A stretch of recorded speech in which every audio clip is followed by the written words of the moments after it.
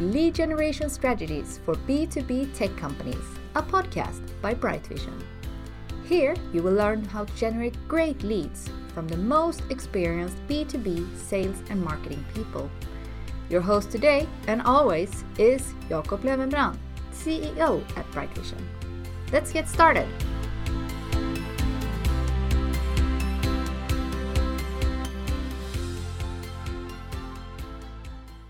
Hello and welcome to the B2B Lead Gen podcast for tech companies. My name is Jakob Löwenbrand. I'm the managing director of Bright Vision, as well as host of this podcast. And today we will talk about B2B websites and the in and outs of high converting websites and a lot of thoughts and insights around this topic. And we will do it with a very interesting and very knowledgeable guest in this area, Andy Crestodina, who's co-founder and CMO at Orbit Media, a Chicago-based agency who has, during the last 18 years, provided digital strategy, websites, developments, and digital marketing services to thousands of businesses, and also an author of books and a true expert in this area. So with that very short introduction, welcome to the podcast, Andy. Thank you for having me, Jacob. I'm excited to be here. Yeah, so great to have you. And you're one of the co-founders of Orbit Media. So, and you've been running for 20 years now. So Yep. How's life as an agency owner in COVID area in Chicago these days? It's surprisingly okay. We feel grateful every day. We have a big empty office. That's, I don't even turn the lights on. I'm here now, but it's kind of big and dark and cold. It feels like office equipment storage. There's just desks and chairs and conference rooms with no people. So everyone's remote. There's 40 of us, but we are 90% web development and our clients still need us. We've been very busy and we project another busy year. So it's I'm grateful every day for how well things are going for us here in Chicago. Awesome. Great to hear. Great to hear. So that's so great. And one of the things when we researched this podcast and came across your name and invited you to the podcast, that's because you have published quite a few things and a ton of content around how to produce and work with efficient web presence and web pages or pillar pages or sales pages or whatever you call these different things of converting pages in order to drive sales and make it successful for B2B companies especially. So how come you have become an expert in that area? I love that we're talking about this because I frequently get asked questions about adjacent topics, which I may be interested in but have less direct experience in. This is the topic. High converting, high performing B2B web development is the thing that's been the focus of my career for this whole 20 years. So we are a web development company. Everything that we build needs to perform in both ways, both at attracting visitors, that's often about search engine optimization, and about converting visitors and getting them to take action. That is called conversion optimization. So I've been part of the planning process for more than 1,000 websites over the years. I have access to 500 analytics accounts. I talk to clients and friends and prospects every day, all day long about this exact thing. It's 8 meetings a day for 20 years on this topic. So hopefully I can add a little value for the listeners. Absolutely. I'm sure you will. And so interested to dive into those topics. Yeah, maybe we should start a little bit on the big picture here. If you would summarize a little bit of your experiences around B2B websites, what is the core things that make them successful from your point of view? Well, there are a lot of B2B websites that are surprisingly successful without incorporating best practices because they function as sales support tools or as confirmational. So we meet people who have very low expectations for ranking in search engines. They simply say very directly that they get their leads from referrals, they do well from word of mouth, and they're not concerned with growing the business by increasing demand, and that their go-to-market strategies of referrals or cold calls is working. And that's great. I don't want to take anything away from those projects, those websites, those clients, those marketing efforts. But if we step back and consider the opportunity of building a site that appears when people search and don't yet know the brand, then the potential demand, the potential opportunity to increase traffic is enormous. Every one of our listeners right now, there is someone online searching for them as we speak. Without question, right? There's so much demand for each topic. There are so many people who need help. There are so many people who go to a search engine to try to find help that as we speak in this moment, there are definitely thousands of people looking for every B2B service, every B2B product you can imagine. So beyond just being a confirmational sales support tool, a properly planned and built website has a set of pages, each of which is indicating relevance for a relevant topic, a service name, a product name. And so the entire site is sort of built with search engines in mind, built to be discovered, not by compromising the content or stuffing in keywords, but by simply aligning pages with the things that people are searching for to give the site a chance. So Google doesn't rank websites at all, it ranks web pages. And a well-planned website has many pages optimized and indicating relevance for many phrases. So that's one of the first steps, is to make sure that the site is aligned with how people are trying to find it and don't miss opportunities to indicate relevance and potentially rank, attracting a new audience. That's great. That's so great. And so instead of seeing it as a website, you see it as multiple web pages that right. individual should perform and convert and be optimized and analyzed. That's so great insight there. A challenge for many companies is, of course, to mix content with creativity and design, as well as, optimize for SEO and analytics and so forth. How do you think you should, prioritize between those buckets, if you say? No, it's important. Every website, every web page that you look at is actually a combination of several things. And it sort of takes a skilled eye to pull that apart and know what you're looking at. There is content, writing and pictures. There is the container, the design and interface and UX. And then there is the brand, which is partly the messaging, the vision, the values, the logo, the colors, the typefaces, the identity. So sites can be good or bad in any of those three criteria. And when you know what you're looking at, you can kind of say like, oh, this is winning here and losing there. But generally speaking, there is not necessarily a need to compromise or even really prioritize some of these considerations of like content versus, content that aligns with messaging and sales versus content that aligns with search and keywords. Because fundamentally what the visitor is looking for and what the search engine is looking for is the same, which is answers to the top questions. Does this page satisfy a visitor's information needs?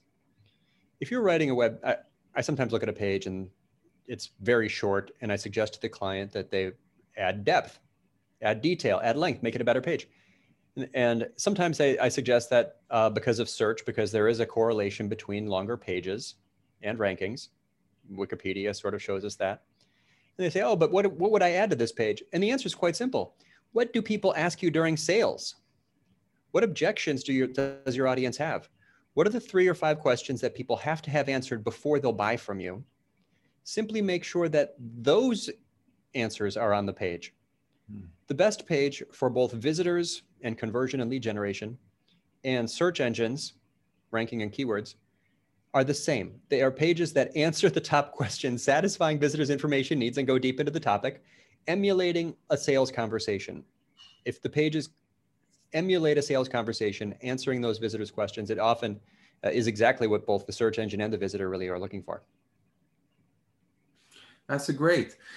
One of the things you have written about is a great article about this with a number of things you should analyze when you set up a sales page or something where you really would like to convert. And I mean, it's probably one of the most common things to do today in online lead generation or online marketing, where you try to convert the lead to become an opt-in and so forth. And or even if you would like to even close a sale on the page as well. And you have more or less made this into an art or a science form, analyze this in depth. So what are the common things you always look for when you give feedback on a sales page, so to say, or a conversion page? Well, the homepage is often one of those. One of the things that I'm looking for whenever I look at a page is, first, the visitor is going to be asking themselves, am I in the right place? So does the website immediately, at a glance, indicate what the company does? That's usually done in two ways. One is the header, the H1 at the top of the page, and the second is the navigation. A lot of website owners create headers that are sort of vague statements about their value proposition. They sort of say things like, experience excellence or pioneering a new way. Like, I'm on websites all the time that say these very strange, like ambiguous things right at the top where, you have only a split second to tell the visitor where they are. And they miss that opportunity by saying something that's very general, sort of tastes like water, doesn't indicate relevance to a search engine or the visitor. So first off, does the header of the page simply state what the page is about, what the company does, what the category is, or the industry you're in? If no, you have missed an opportunity to help your visitor and help the search engine. Secondly, the navigation. We have access to a lot of analytics tools, and we have it installed on a lot of clients. Some of these tools, Hotjar, I'm thinking of Hotjar, allows you to see a heat map of how far down people scroll. I took a bunch of people's B2B homepages and took that heat map out and overlaid them, made them all semi-transparent so I could see an average of how far down visitors on B2B homepages scroll. The answer was 73% of homepage visitors don't scroll at all. They go straight to the navigation. So does the navigation, so it shows the importance of having descriptive navigation labels. Does your navigation say what you do, or does it just say about, services, blog, contact? Are your navigation labels generic to hundreds of millions of websites, or do they indicate what business you're in? Descriptive navigation labels are very, very helpful to visitors. Past that, there are many elements that can help the visitor get be persuaded by the page. Probably some of the credibility builders should be visual and high on the page. For example, logos, certifications, awards you've won, clients you've worked with. That is how you are different. That makes, you should, as you scan through your pages, you should ask yourself, could a brand new startup that formed yesterday say these same things? If yes, you've got a problem. You did not differentiate. So logos of your clients or awards or certifications or security certificates or something can help. So we put those high on the page. And then so the page is going to now start answering questions, basically emulating that sales conversation. As I said, it's addressing objections. And whenever possible, you should add evidence to support those answers you gave, either with a testimonial that's qualitative and it's stories and it's very compelling because it's human, or with data. How many projects have you done? How many years have you been in business? How many clients do you have? How many projects? So some websites must speak to all types of visitors. Some visitors are more affected by stories and emotion and qualitative things. Other visitors are more dry. They're getting ready for an RFP. They want to see some stats. So for those people, you can use numbers. But ultimately, the general structure of a high converting B2B sales page is answer, evidence, answer, evidence, answer, evidence, call to action. Those are the three primary ingredients of a high performing sales page: answers, evidence, and calls to action.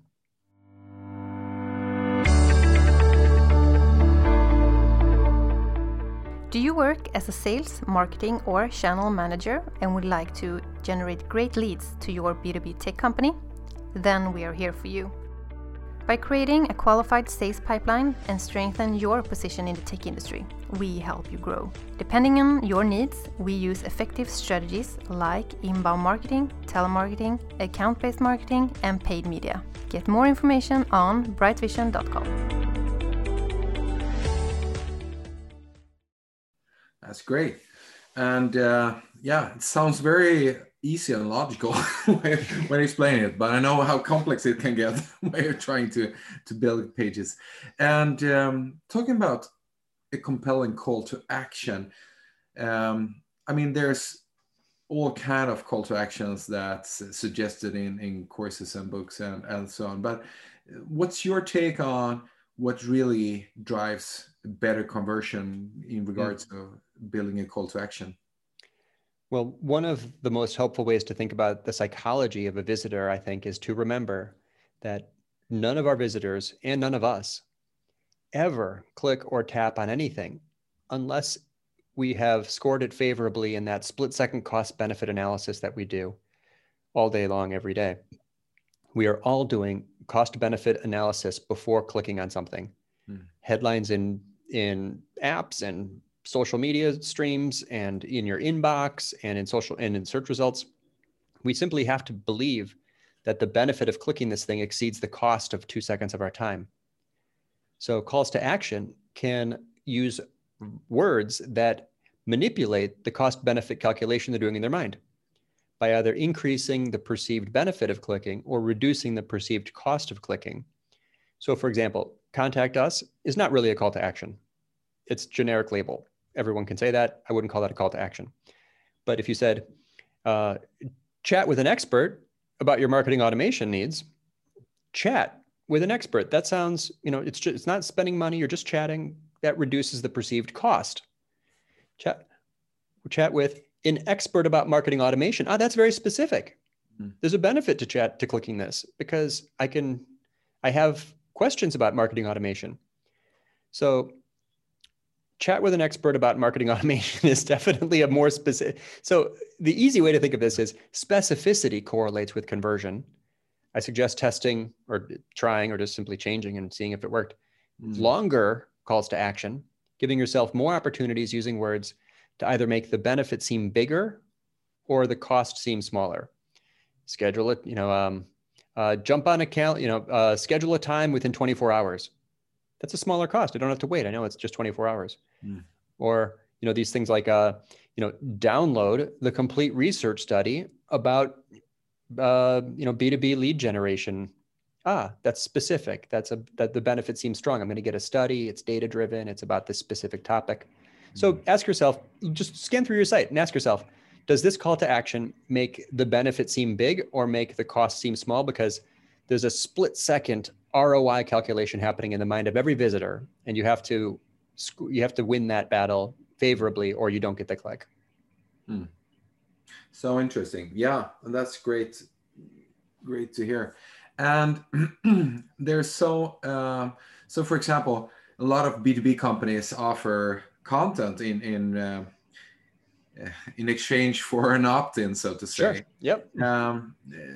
Do you have any good example in mind when we've seen a content page with a sign-up form or something like that been really compelling? Or yeah, we see them all the time. We test them all the time. We're using landing pages that have those kinds of offers. It's interesting, the types of content that people might be subscribing to get and the types of visitors that might be on these pages is so vast and so broad that it's hard to say there's like the right way to do it. Like, you hear advice like orange buttons are the best. Like there is no one rule here, right? We shouldn't be just copying everyone else. You should be really thinking deeply about your audience's intent, right? How is this audience specific to this content? How is it a fit? How is this a fit for that audience? But I would say that generally, the reason why someone would click to download something is because it matches their intent in the moment. So the more you understand the source of this visitor, did they come from a pay-per-click ad or they come from an email? Did that page align with why they clicked? If there's a gap there, they're not very likely to take any action because you have a lower quality visitor. There's a mismatch between the visitor's intent and the content. And then secondly, it doesn't necessarily have to be a big upgrade to the content. Download the 60-page ebook about, it's like, wow, that sounds like homework. Do I really want a 60-page ebook? Like, are you going to, it sounds like I'm in college again. So, by the way, guide, I think, is outperforming the word ebook. Anyone who's publishing ebooks, I would consider testing the word guide instead. But also remember that people might share their email address to get a smaller, quicker, faster version. Again, the cost benefit calculation they're doing in their mind. It might be download the 10-point checklist and print it and keep it next to you as you optimize your next page. There's people often want a people may want a shorter version of the thing, an easier version, a downloadable version, a more concise version. So there are webinars and guides and ebooks and white papers and case studies, and there's all kinds of things that people will enter their email address to get. But try something like a template or a checklist or something that has obvious utility to them. It's not just a format, but it's a format that seems to suggest that it'll save them time. Yeah, that's great. Really, really good insights you're offering here. So because this is so common problem, and a lot of marketeers is of course struggling with this, optimizing their content pages. I know. Yep. So content. Great insights. And how do you put that together with, what? There's a lot of tools out there where you use third-party landing pages, for example, which are really good and quick to design and so forth. But, there's pros and cons and so on. What's your take on doing landing pages or sales pages in combination to your websites, and how should you host them? And what's your take on that from an SEO perspective and optimization perspective, so to say? Sure. Well, my definition for a landing page is a page that has a very specific source of traffic. They came from an email, they came from an ad, and a page with a very specific goal. We want them to fill out this one form. We created a one-page experience for them. We removed all the normal navigation. We made this page totally focused on that one visitor with that one. We know their intent. We know what they clicked on to get here. So landing pages can be super focused. And in that way, they're very testable. We use tools like Unbounce to iterate these, to see what worked, to suggest changes, set up A/B tests. And those pages are fun to make because you know so much about the visitor. The opposite of that is a homepage. A homepage is a page for which you know the least about your visitor. It has all kinds of sources of traffic, visitors with all kinds of intent. People come there looking for a job. People came just looking for your phone number. In a lot of ways, the homepage is the hardest page to design because it's the page, the opposite of a landing page, you know the least about this person.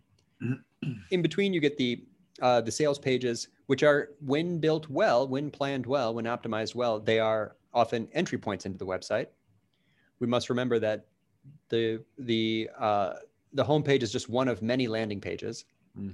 A site that's built well, the people will enter in all different places because all different pages are optimized.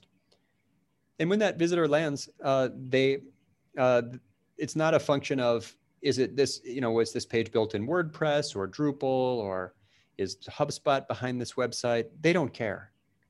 These are not success criteria. There's so much discussion about use this technology or that technology. And I appreciate that we all need to have technology behind our, to serve a web page. But it's not a success criteria in that it aligns with visitors' intent. It doesn't. You could build a high converting landing page, a high converting sales page in any tool. The visitor cares much more about the content on the page, not the tool behind it, right? So with that in mind, yes, we use WordPress we build sites in WordPress and Drupal. Our marketing automation platform is ActiveCampaign. We build our landing pages in Unbounce. But and I use Google Analytics and Hotjar to measure performance. I give a lot of presentations. I gave a very popular one, but I thought it was kind of boring. A list of everything in my MarTech stack. Okay, everyone wants to talk about tools. Here's what I'm using. But it wasn't tactical. There wasn't like practical takeaways. It's like, here's a bunch of stuff in our Swiss Army knife. It's sort of one of those conference conversations that everyone loves to have, but has very little correlation with ROI. Yeah, absolutely. So interesting, but great to hear. And it's a big topic, this with tech and platforms and so on. But I totally get what you say, that it's secondary, to what platform you choose. It's really not the key thing to get it to perform. That's so interesting. But and I think it's very interesting that you have this take that content and wordings, as well as design and optimization and so forth, is the key things when designing and setting up, even if it's a homepage or a landing page or web sales page. And I know you also written a book, Content Chemistry, where you also outline a lot of interesting thoughts about this. How do you see content supporting, should you write content specifically in order just to drive traffic, or should you go the other side? Or how do you see content integrate with a homepage, so to say, and landing page? And Sure. Well, because the visitor on the homepage is someone that's such a stranger, we don't know much about them. Homepages are often pages where you might link to the blog or link to articles in a little section, recent articles or something is farther down on the homepage. I almost never would add that to a regular sales page, because the goal of the sales page is to get the person to click the call to action. If they click to go to a blog post from a sales page, they're sort of going backwards, upwards through your funnel, from pages designed to convert to pages mostly designed to teach. So I'm very cautious about linking from sales pages to blog posts. Conversely, you should link from every blog post to a sales page, because your job is to move people downward through the funnel. Content has strategically, content has the ability to support sales. If you create an article that answers top sales questions, you can use it in follow-up after sales meetings. That's bottom of funnel content, sales support, that's sales and marketing alignment. Very, very powerful. Probably that's the first content we should all create.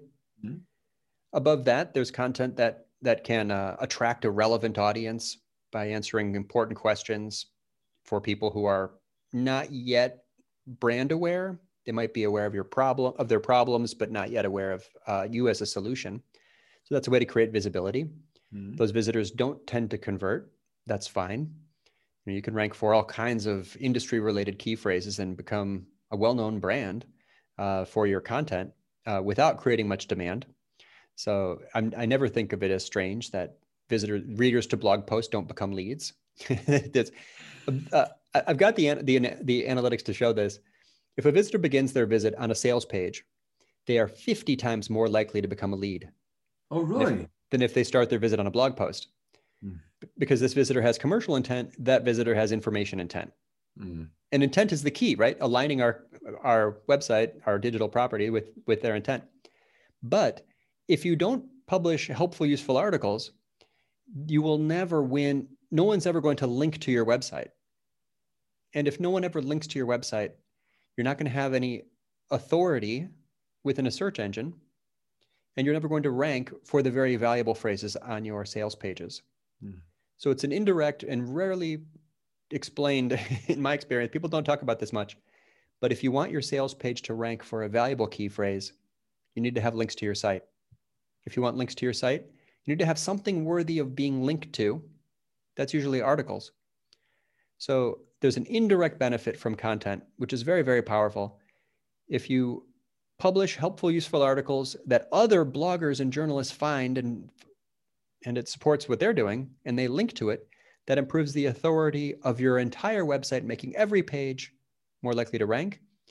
And that's how eventually your sales pages will rank for the very valuable money phrases.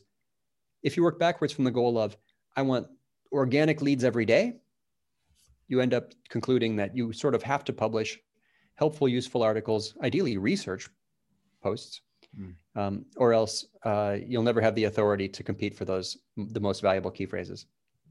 Interesting. And what's your just give and take on how long should a research post or in-depth post that gets some authority or some traction, how long should it be, do you say? We did a research piece years ago and have repeated it every year since. So for the last 7 years, I've done a survey of 1,000 bloggers. We're known for this. And every year we ask the bloggers, how long is your average post? And in that, and then we average all of their answers, and we find that every year articles get longer. It's starting to level off now. I'm looking for the data here. Okay, the average blog post is currently 1,269 words. Very long. That's a long article. Having said that, I don't count words on my articles unless I'm curious once in a while before it goes live. I might, select and then right click and see the word count. But I've been told that my average article is more than 2,000 words. My goal is not to get to a length. It is to answer a question in detail, to be the best page on the internet for the topic. That sounds cute. I'm being deadly serious. I would never write an article without making at least, a sincere attempt at making it the best page on that topic. Yeah. So that's inevitably going to be, 1,500, 2,000, maybe 3,000 words sometimes. But that's my strategy. I'm going for quality over quantity. I only write one article every 2 weeks. Mm-hmm. I send one email every 2 weeks.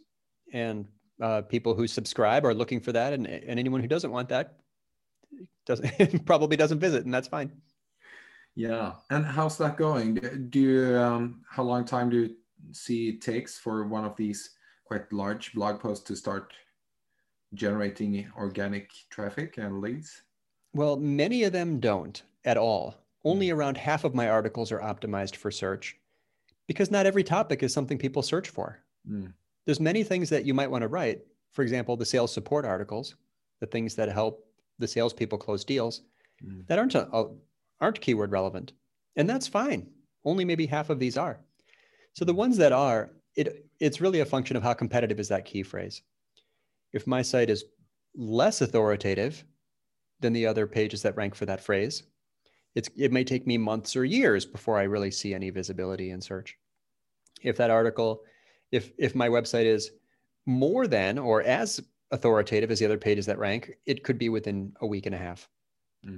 So is there a lot of competition or a little? I wrote an article a month ago about personal SEO, how to dominate search results or control search results when people search for your name.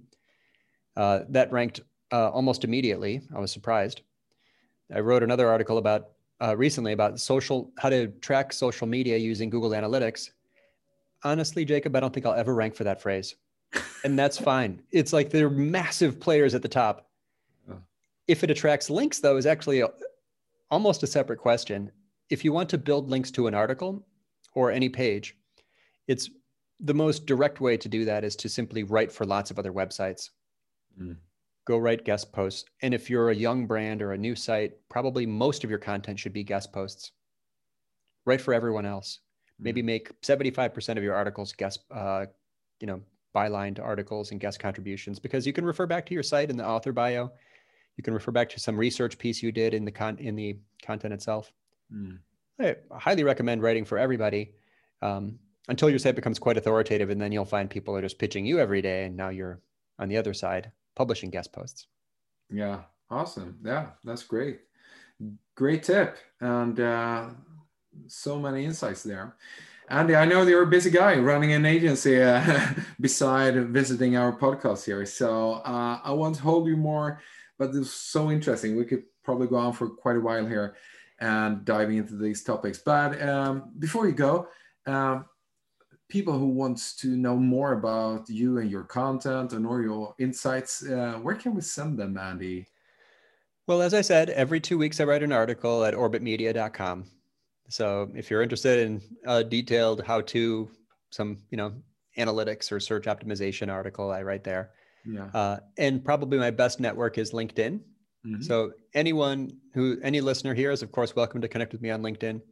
I have changed LinkedIn now. So there's a little switch inside. Anyone can do this. But right now it says follow. The blue button says follow. Skip that. Click the more button next to it, and you can find the connect. You don't need to, if you want to connect with me, just go ahead. It's an extra click, but just connect with me. Obviously, anyone's welcome to do that. I have it set to follow right now for other marketing reasons, which we don't need to get into now. But yeah, find me on LinkedIn and you can read my content on the blog. Awesome. Thank you so much for your time, Andy. It was great to talk to you, and I've learned a lot, and I'm sure everybody who listened have done as well. So thank you so much, and I wish you all the best with Orbit Media, and looking forward to talk to you again in the future. Thank you, Jacob. This was a pleasure.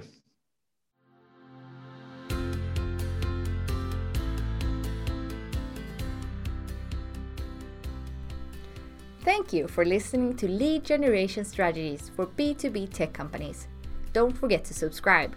You will find it where podcasts live.